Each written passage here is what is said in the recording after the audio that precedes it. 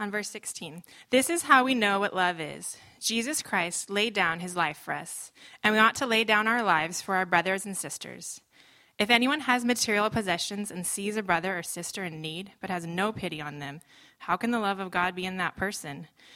Dear children, let us not love with words or speech, but with actions and in truth. This is how we know that we belong to the truth and how we set our hearts at rest in his presence.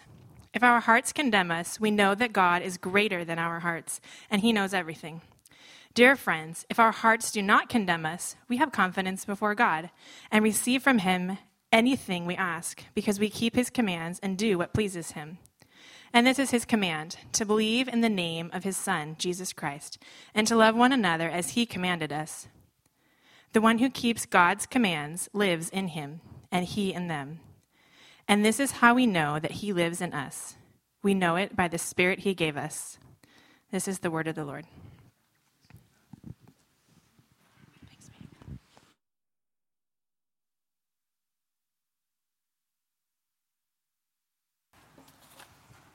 Good morning.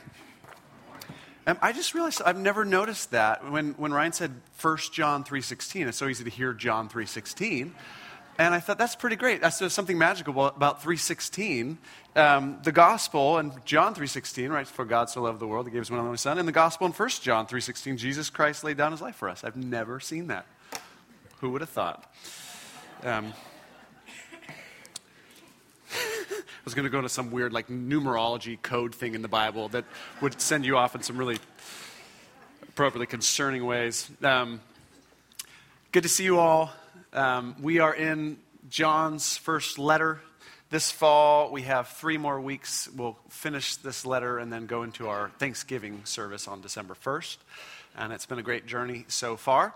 If you haven't been around too much, I want to remind you of what John is doing in this short letter. He writes for this reason. This is 1 John chapter 5. He says, I write these things to you who believe in the name of the Son of God, so that you may know that you have eternal life. So he's writing these identified Christians to give them a sense of confidence and assurance that they truly do have eternal life, that the eternal life that they long for is actually at work in them. And so this book lays out, here's some ways that you can know, that you can have a confidence and an assurance that, yes, indeed, you are an authentic believer in Jesus, and eternal life is at work in you. You have fellowship with Jesus and his Father. And I was thinking of an analogy this week of our lives as a tree. And with a tree you have the roots and then you have the fruits, right? And in terms of having a sense of confidence and assurance that we have eternal life, there's kind of 2 ways that we could approach that. One would be to look at the roots of our lives and ask the question, are our lives rooted in these deep gospel truths of God's grace and the sacrifice of Jesus for our sins, the forgiveness we have, and salvation by faith? These deep theological truths that we're rooted in, that trusting in those can give us an assurance that we are believers, that we have eternal life. The other way to go about that would be to look at the fruits of our life, to look practically at how we are living our lives. Are we loving? Are we patient? Are we kind? Are we joyful? Are we seeing the fruit of the Spirit in our lives? And if we see that, that can give us a sense also of assurance. And for better or for worse, John's approach in this letter is almost entirely to look at the fruit. Okay, he doesn't do a lot of looking at the roots, which is so important and valuable, but he wants to look at the fruit of our lives, the practical, tangible, day-to-day outworking of our lives. And he says, if you want to know, your life should look a certain way. And that's what makes John's letter a bit challenging to us. Because personally, I'd rather hide behind theology. And John doesn't let us hide behind theology in this letter. He's got a lot of theology in his gospel, but in this letter, he's almost entirely practical. He's like, I want to see if the fruit of the Spirit is at work in your life. And if it is, that can give you a great sense of confidence and assurance that, yes, you are in fact the real deal. That the Spirit is at work in you. That the Jesus life is at work in you. And the greatest fruit that John focuses on in this book, it's not the only one, but the most common one he talks about is the fruit of love. That are we living lives of love? That is his big test in this letter for authentic Christian living. God is love. And so how do you know if you are in God, in him? You live a life of love. And that's what he is talking about in our passage today. It's all about love. In fact, the next 2 weeks is going to be all about love. I'm going to preach a sermon today, and I'm going to preach the exact same sermon next week. Okay? Because that's what John does. Chapter 3, he preaches a sermon. Chapter 4, he preaches the exact same sermon. I promise the illustrations will be different. It'll be different enough. You want to come back next week. But really, 2 weeks on love. And this is so easy to say, but so easy to forget the big picture of our lives. That the essence of the Christian life is love. That is the fundamental command. It's the most important command. It's the primary command. Every other command is fulfilled in the commandment to love. And so John focuses on love. John was with Jesus the night before Jesus died in the upper room, where Jesus focused so much of his final words on this theme of love. I wanted to give you these 2 famous passages from the upper room, John 13. As I have loved you, so you now must love one another. By this, everyone will know that you are my disciples if you love one another. The distinguishing mark, Jesus says, that I want you to have in this world, that people look at this mark and say, oh, those were Jesus people. The distinguishing mark is the love that you guys have for one another, the way you treat each other, the way you sacrifice. That is how people will know. There's other things that they could know too about you, but this is the main way.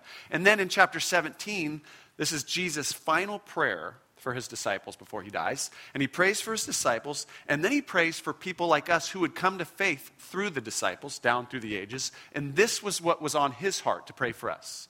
I pray that all of them may be one, Father. I think that's another way of saying that they would love each other. Just as you are in me and I'm in you, may they be brought to complete unity together, that the world may believe that you have sent me. Again, the same theme. Their unity, their love for one another will be the most convincing thing to the world that I am who I said I was, that you, Father, actually sent me and I bring salvation, is by the way they love one another. And so it's pretty simple, but pretty profound. It's so easy in the midst of our lives, and we're reading all the scripture, and we're doing all these things to lose sight of, this is kind of the heart of it, is how we treat one another. That is the biggest witness we offer to the world. And so we're going to talk about love today. I just want to acknowledge, I feel honestly a little sheepish, a little humbled talking about love today for a couple reasons. One, because verse 18 explicitly says, dear children, let us not love with words or speech, but with actions and in truth. And I'm going to just talk about love today, which is the easiest thing to do regarding love, is to talk about love. And that's all I'm going to do. So I feel, I'm just acknowledging that. And I maybe a little more personally, in the last couple years, more than ever in my life, I have been confronted with the limitations of my own love. I've been just more aware of who I've always been, that I didn't realize until I hit my 40s. But my inability to love people well, often, whether that's friends or my kids or my wife or family members or people in the community, that I have been confronted multiple times in the last couple of years with a posture that is more self-absorbed than I realized it was through my life, that is much more self-protective and keeping to a kind of safe, comfortable, I have my schedule and I'm going to keep to my schedule and not let things kind of get in the way of that.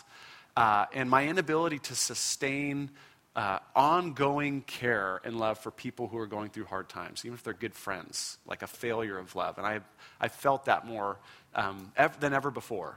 And I think it's always been there. I just am seeing it more. So I want to just say that. It feels funny to talk about this without acknowledging that.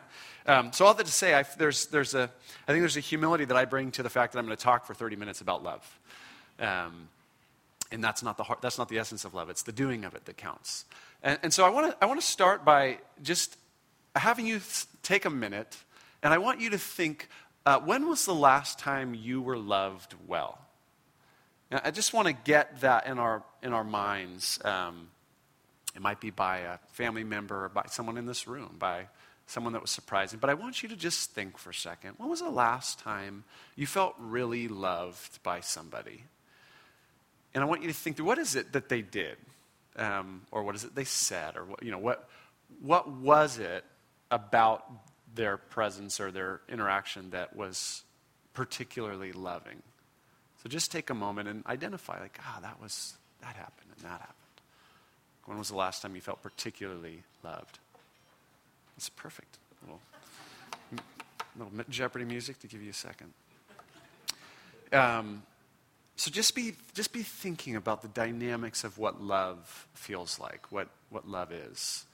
And then we'll also at the end, I'm going to give you some space to process, where's God maybe inviting me into a situation where I can really express love. And so even right now, there might be like a person that's on your heart or a situation that's on your heart and that you have an opportunity to love. And I want you to bring that into the next 30 minutes. Just let that be in the background as we kind of look at what John has to say about love, all right? All right, so here's what I want to do.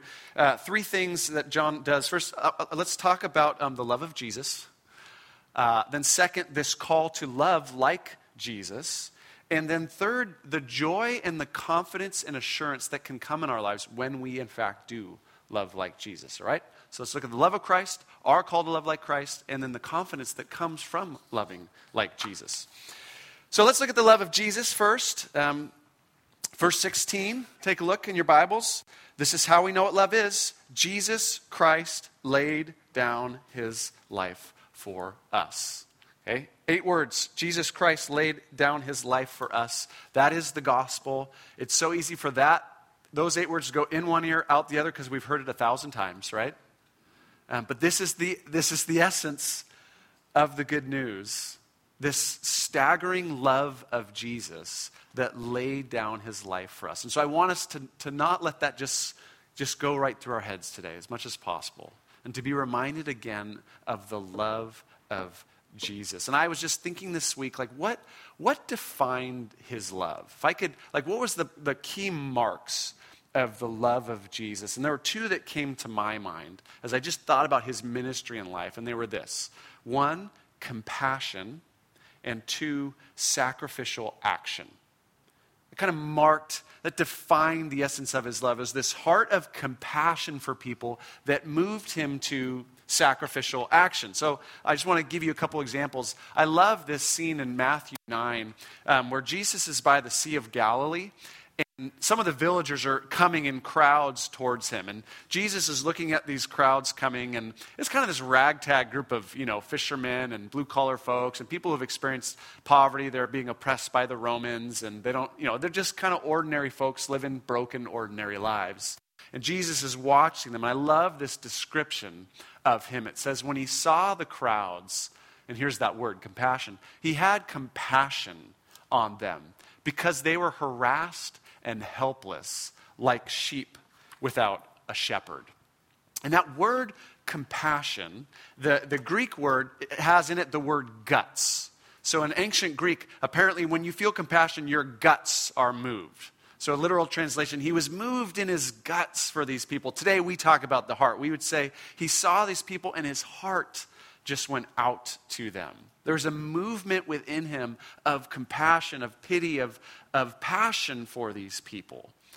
And when you think about Jesus' earthly ministry, you just see so many examples of Jesus' compassion for individual broken people. I mean, you think about like the story of the woman at the well. Right, this woman who comes to a well, the Samaritan woman, at the heat of day, she has 5 broken marriages, 5. She's on her 6th relationship. And Jesus, in this conversation in John 4, you just see this great compassion that he has for this woman who's had a really tough life. Or you think of the man with leprosy, this guy who's got this terrible skin disease that makes him become ostracized from his community socially. He lives in a place of shame and isolation, and you see Jesus moved with compassion and putting his hands on someone who hasn't been touched, for maybe decades because of this disease. I was thinking of the story of Martha and Mary, these friends of Jesus, and their brother Lazarus who dies. And Jesus comes after Lazarus died. He comes to this house of mourning and engages these two women. And his heart is moved with compassion for his friends. And he breaks down and weeps over what they're experiencing in the loss of their brother. Or the Gerasene man who was by the Sea of Galilee, who's this guy who had been oppressed by a legion of demons and had been completely isolated from his community, completely disintegrated as a personality. And Jesus steps in and he has great compassion on this man. He delivers him and he integrates his life again. He clothes him. He gives him back to his community. You see in the love of Jesus, this man who just steps into the mess, the ordinary mess of human life, and his guts are moved. His heart goes out to people. And with that movement of the heart, there then becomes that second movement of sacrificial action for people, right? His heart moves him to do very sacrificial things, to, as our passage says, lay down his life. So he looks at these people, says, they need a shepherd. And I was thinking of what Jesus says in John's gospel. He says, I'm the good shepherd. I want to be a shepherd for these people. And he says, the good shepherd lays down his life for the sheep. That's the same word he uses in 1 John 3:16 here. There's a laying down. And again, we could just study the life of Jesus, and you see time and time again, Jesus choosing to lay himself down or lay aside certain things in order to meet a real human need. So sometimes what he lays down is comfort and convenience, right? Like you'll watch him in the Gospels and he'll be ministering to people late into the night, healing people, teaching people, listening to people. And you know he's exhausted. You know he would love to just go home and watch some Netflix for a little bit, right? But he's laying aside his comfort, his convenience, in order to love people. You see him laying aside his agenda, his plans for the day. You read Luke's gospel, and half the stories start while Jesus was on the way. While Jesus was on the way, and you have a sense he's on his way to a village. He has a plan to go somewhere. And while he's on the way, someone interrupts him. Some need comes into his world, and he chooses to lay aside whatever plan he had, whatever schedule he had, in order to minister to the need. He lays aside his agenda, his schedule, his plans. You see him regularly lay aside his reputation. You have people enter into his presence who are these people of ill repute, who are on the outs with the respectable community. And Jesus has this decision, will I engage this person or not? Engaging them will put me on the outs. And every time he chooses to deliberately engage these people and associate with them in ways that he has to lay aside his reputation with the respectable, Jewish community of the day. He lays aside his safety, but he puts himself in really dangerous situations in order to love. And then ultimately, as John is saying here, he lays aside his life, right, at the cross. He literally lays down his life in order to love us. Paul says it this way, famously, Philippians 2, he kind of summarizes Jesus' whole life from when he was eternal God in heaven to becoming a human being and ministering to people. And here's how he describes it. Though he was God, he didn't think of equality with God as something to cling to. Instead, he laid aside his divine privileges. He took the humble position of a servant and was born a human being. And when he appeared in human form, he humbled himself in obedience to God and died a criminal's death on a cross. It is this compassionate heart that moves him towards sacrificial action, this sacrificial laying himself down. That is the love of Christ. It is the opening of the heart and is the laying down of the self for the other. And John, back to our passage, in verse 16, he says, this is how we know what love is. This is how we know what love looks like. It's this. And I think it's just helpful to remind ourselves in the culture we live in right now, this is helpful to remind ourselves, this is what love looks like. Compassion and sacrificial action, because today our culture looks at this idea of love, right? Think about what the culture, when you use that word love has been so trivialized in today's society, or even just sexualized, right, in today's society. When I use the word love, I more mean like I'm in love. Like I love my wife, okay? I love chocolate. I love the Lakers. I love, room service. I love Led Zeppelin, you name it, right? When we use the word love now, we kind of mean I'm in love. We mean engaging with this thing fills my heart up. I like the feelings I have when I'm with this thing. that's what the culture means by love. And so it's so helpful to be reminded. John says, no. This is what love looks like. Love is not the filling up of the heart. Love is the pouring out of the heart and the pouring out of the self for others in need. And Jesus demonstrates it. Such a different kind of love. And then just before I move on, I was struck this week at the end of our phrase, Jesus Christ laid down his life. These two little words. How does that end? Jesus Christ laid down his life for us. I was struck by the personal language of that. For us. That Christ's love is not just a generalized love for the world, though it is that too. But it is a specific love for us. The Apostle Paul uses the same language. Paul never even met Jesus before Jesus was resurrected. And yet he'll say, Jesus Christ loved me, and he gave himself for me. He's able to personalize that. And I think until we are able to personalize that vast love of Jesus, obviously it's not going to come home to us. And we're invited in Scripture to do that. This Jesus who has this big heart and compassion, he has that heart for me. I have experienced that love personally for me. I was thinking of Jesus' maybe most famous parable about compassion and sacrificial action, which is the parable of the Good Samaritan. Let me just read this for a second, and then I want to make this personal, okay? So here's Jesus' description. A man was going down from Jerusalem to Jericho when he was attacked by robbers. They stripped him of his clothes, beat him, and went away, leaving him half dead. But a Samaritan, as he traveled, I skipped a couple things here, came where the man was. And when he saw him, he had compassion. His guts were moved on him. And this compassion leads to radical action. He went to him and bandaged his wounds, pouring on oil and wine. Then he put the man on his own donkey, brought him to an inn, and took care of him, right? This description of compassion and action. But I think what needs to happen in each one of us is we need to see the story of the Good Samaritan and ultimately be able to say, that's my story. That's not just a story. That's my story. I was the person left for dead on the side of the road. Because spiritually, that was the situation I was in. I was spiritually broken and messy and left for dead. And then Jesus Christ came walking by my life at some point. And his heart was moved.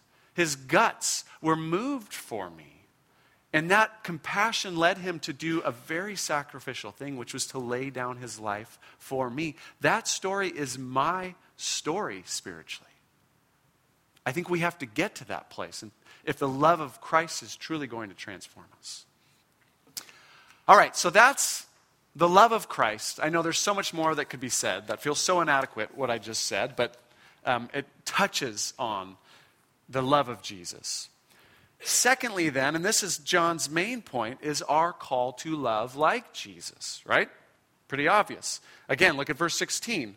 Jesus Christ laid down his life for us, so we ought to lay down our lives for our brothers and sisters. We're to love the way Jesus did, and we're to do that for our brothers and sisters. Brothers and sisters, just so you know, that's the language of fellow Jesus followers, right?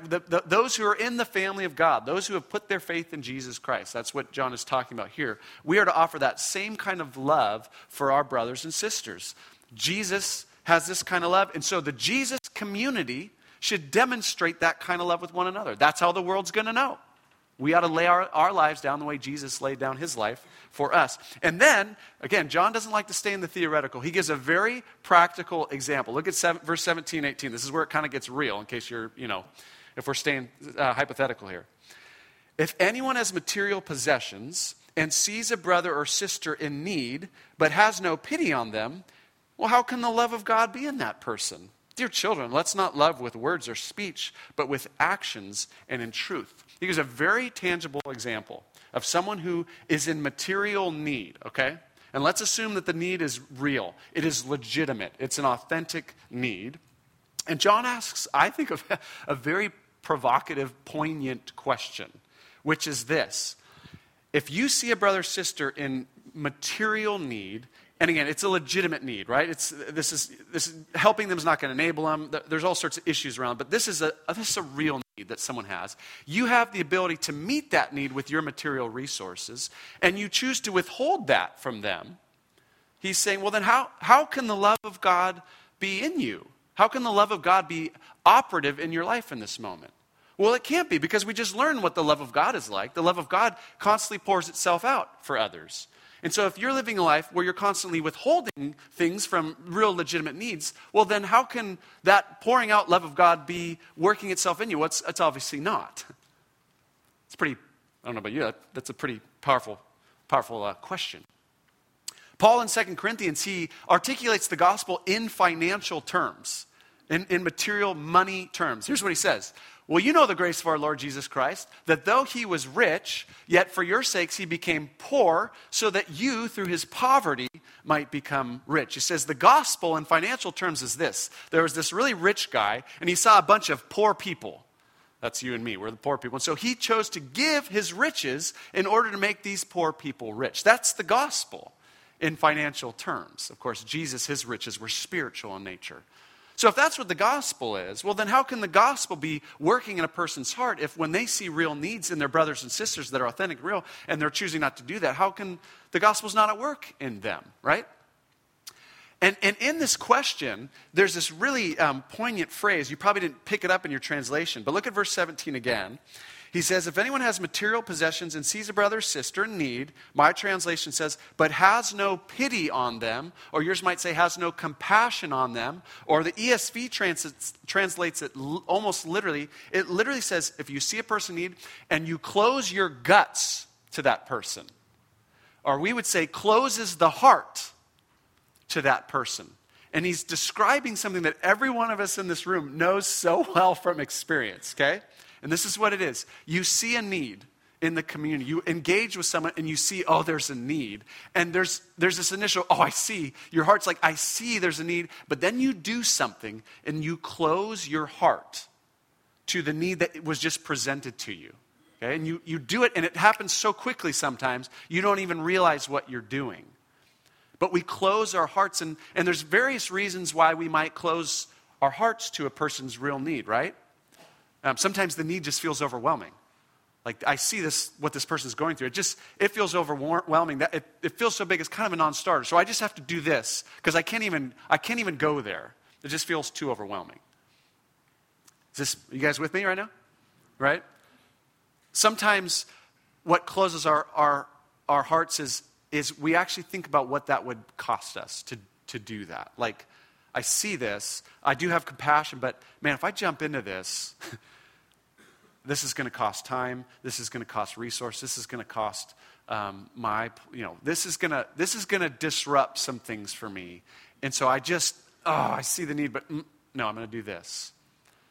And sometimes the reason is maybe darker than those. It's, I see the need, but there's something about this person that I just don't like, right? There's a critical, judgmental, or just annoying feeling that we have about this person. I get it. It's a real need. I see it. But I just have a hard time with this person. And so I close off the guts, okay? I mean, this is real practical, right? This happens all the time in little and big ways. I mean, I'll give you like a classic Dave Gunlock example would be, it's 3 p.m. on Friday. I'm in my office, okay? And I'm working on my sermon. And I see someone walking through the parking lot. And I know the need that is in your life at this time. And you're going to walk through the front doors, and I'm thinking, I know the need, I feel the need, but what I really want to do is leave her at 5 with a finished sermon. Because I want to enjoy my Saturday Sabbath with my family, and I want to come back on Sunday and do my thing. And so I see the need, and the temptation is to do this, and, it gets kind of ugly. I might, kind of pretend I'm not around, I mean, I might go to the bathroom for an extended period of time, I told you it's not going to be pretty today. Right? There's this closing of the heart when you see what the cost is. That's a small cost. I mean, you guys might have an example. This you might go out there on the patio after the service, and someone might be coming up to you, and you can see them coming, right? And you know the need, but there's something about that person that's hard for you, that annoys you, and so there's a closing of the heart. right? And sometimes the needs are big. You see someone's going through a real health crisis or massive marriage crisis, and you just look, you're like, oh man, this feels so messy, and if I get involved, I don't know what that's going to cost. And so there's this, right? We almost do it without knowing we're doing it sometimes. Verse 20, look at verse 20. John says this, if our hearts condemn us, okay? Now, I'll just tell you, verse 19 through 21 are notoriously challenging to translate and certainly to even interpret. I'm not even going to go into all the depths of it, but my take is when he says, if our hearts condemn us, that's what he's referring to. That moment when there's a call to love, but there's a closing of the heart that condemns the sacrifice that we ought to offer. I was listening to this old school commentary. This is so convicting. He describes it this way. So there's a need presented to us, and then he says, a base, right, a bad thought arises in the heart of a Christian, which condemns the loving sacrifice as unnecessary and suggests that it can be avoided and that the love can be maintained apart from a definite surrender of life and goods. Right? I so know that. Right? There's a rationalization of the heart that goes on. I can still be loving and not engage in this particular loving moment. And the problem is when we give our hearts over to that, then our love just becomes very measured, right? It becomes very safe and predictable. And our community is not going to look different than other communities. It will just be ordinary human love. And Jesus is saying, my vision is that your love would be very different. It would be different than the world's love. It'd be invitingly so, refreshingly so. So the author goes on, this impulse to not do it, however natural, must be eradicated. The heart must be reasoned with and persuaded in the presence of God to make the sacrifice willingly. The call of God is greater than the base impulse of the human heart. This is called to lean in. I feel that. And so I was just thinking, man, we are called to love like Jesus. And every day our hearts are going to resist loving like Jesus. And isn't that the battle? Isn't that the Christian battle right there? I mean, isn't that the Christian journey every day? To feel this call and to feel our hearts and to wrestle with that. I mean, I'm just like, yep, that's my battle every day. So I want to leave you with the encouraging side of this, which is John wants to remind us that when we do love like Jesus, that can lead to great joy and confidence and assurance in our lives, all right? And he says it in like 4 different ways in these chapters. So I just want to read these verses to you. This is an encouragement to lean into those things because there's joy and assurance on the other side of choosing to love like Jesus. So look at verse 14. This is before the reading this morning, but close to it. Look at verse 14. He says this, we know that we have passed from death to life because we love each other. When we love each other, when we experience ourselves loving each other, that's one of the ways that we can know that we have salvation. Because we're loving each other. It's evidence. It's fruit. In our passage, verse 18, look at verse 18 into verse 19. Dear children, let us not love with words or speech, but with actions and in truth. This is how we know that we belong to the truth. As we truly love in action, that's a way that we can see that we truly are of the truth. We can have confidence. Look at verse 21. Dear friends, if our hearts do not condemn us, we have confidence before God, and we receive from him anything we ask because we keep his commands and do what pleases him. And this is his command, to believe in the name of his Son, Jesus Christ, and to love one another as he has commanded us. When we obey his commands, when we love one another, we can have confidence in his presence, that he's longing to answer our prayers. And then one more in chapter 4. Go to chapter 4, verse 16. The second half of verse 16. God is love. Whoever lives in love lives in God and God in them. This is how love is made complete among us. God's love made complete in us is what that means. So that we will have confidence on the day of judgment, because in this world we are like Jesus. So when the love of God is made complete and are then giving that love to one another, that's what gives us confidence that when we stand before the Lord, we're not afraid of that day. Because in this world, we have been loving the way Jesus loves. So when we step out, when we push beyond the closing of the heart, we begin to experience ourselves loving the way Jesus loves. His Spirit is prompting things in us, and we're stepping into what we're being prompted to do. And we're getting into messy situations that disrupt our schedules. It's a little crazy, but we're experiencing ourselves loving like Jesus. And that experience, John is saying, is self-authenticating. We see ourselves doing these things, and we realize we're the real thing. Not in a prideful way, but in a humble way. Like, oh my gosh, God, your Spirit is truly at work in me. I'm loving the way Jesus loves. I'm laying down my life for my brothers and sisters. I'm finding joy in that. I have this great sense of confidence in that. And I just want to say, one of my great joys in my work here at Grace is watching you all love one another well. And I know we're not a perfect bunch here, and we make a lot of mistakes, but you guys, we have our leaders come up and just share story after story of you guys, the way you guys love each other well. In fact, I regret, if I could redo my sermon, I wouldn't preach. I would just had stories today. Just stories of you guys loving each other well. But you guys love well. I was thinking of the different ways you guys love. Some of you love so well just by being with another. When someone is going through a hard time, you just step in and you're just present. You're with them. You listen to them. You offer them like this hospitable space for them to process. You grab coffee with them. You visit them in the hospital. You have them over for meals at your house. You have this great love through simply being with. Some of you love so well by giving. You're super generous with your resources, with your money, with your time. You're incredibly generous people. And we've cars and homes and apartments have been passed through this community. Some of you are great, you're connectors, and you find people jobs when they don't have jobs, and you take time to make connections with the people that you know, and you do all that. There's so many ways. Some of you love well by speaking. You love through speaking challenging, hard, loving truth to one another. But you guys love well, and it's such a joy to be privy to these stories of just beautiful, sometimes these will be under the radar, never known by anybody else, but these beautiful sacrificial acts of love for one another. All right. So I want to just end, I want to take us back to this picture. We'll probably look at this picture again next week, my guess is.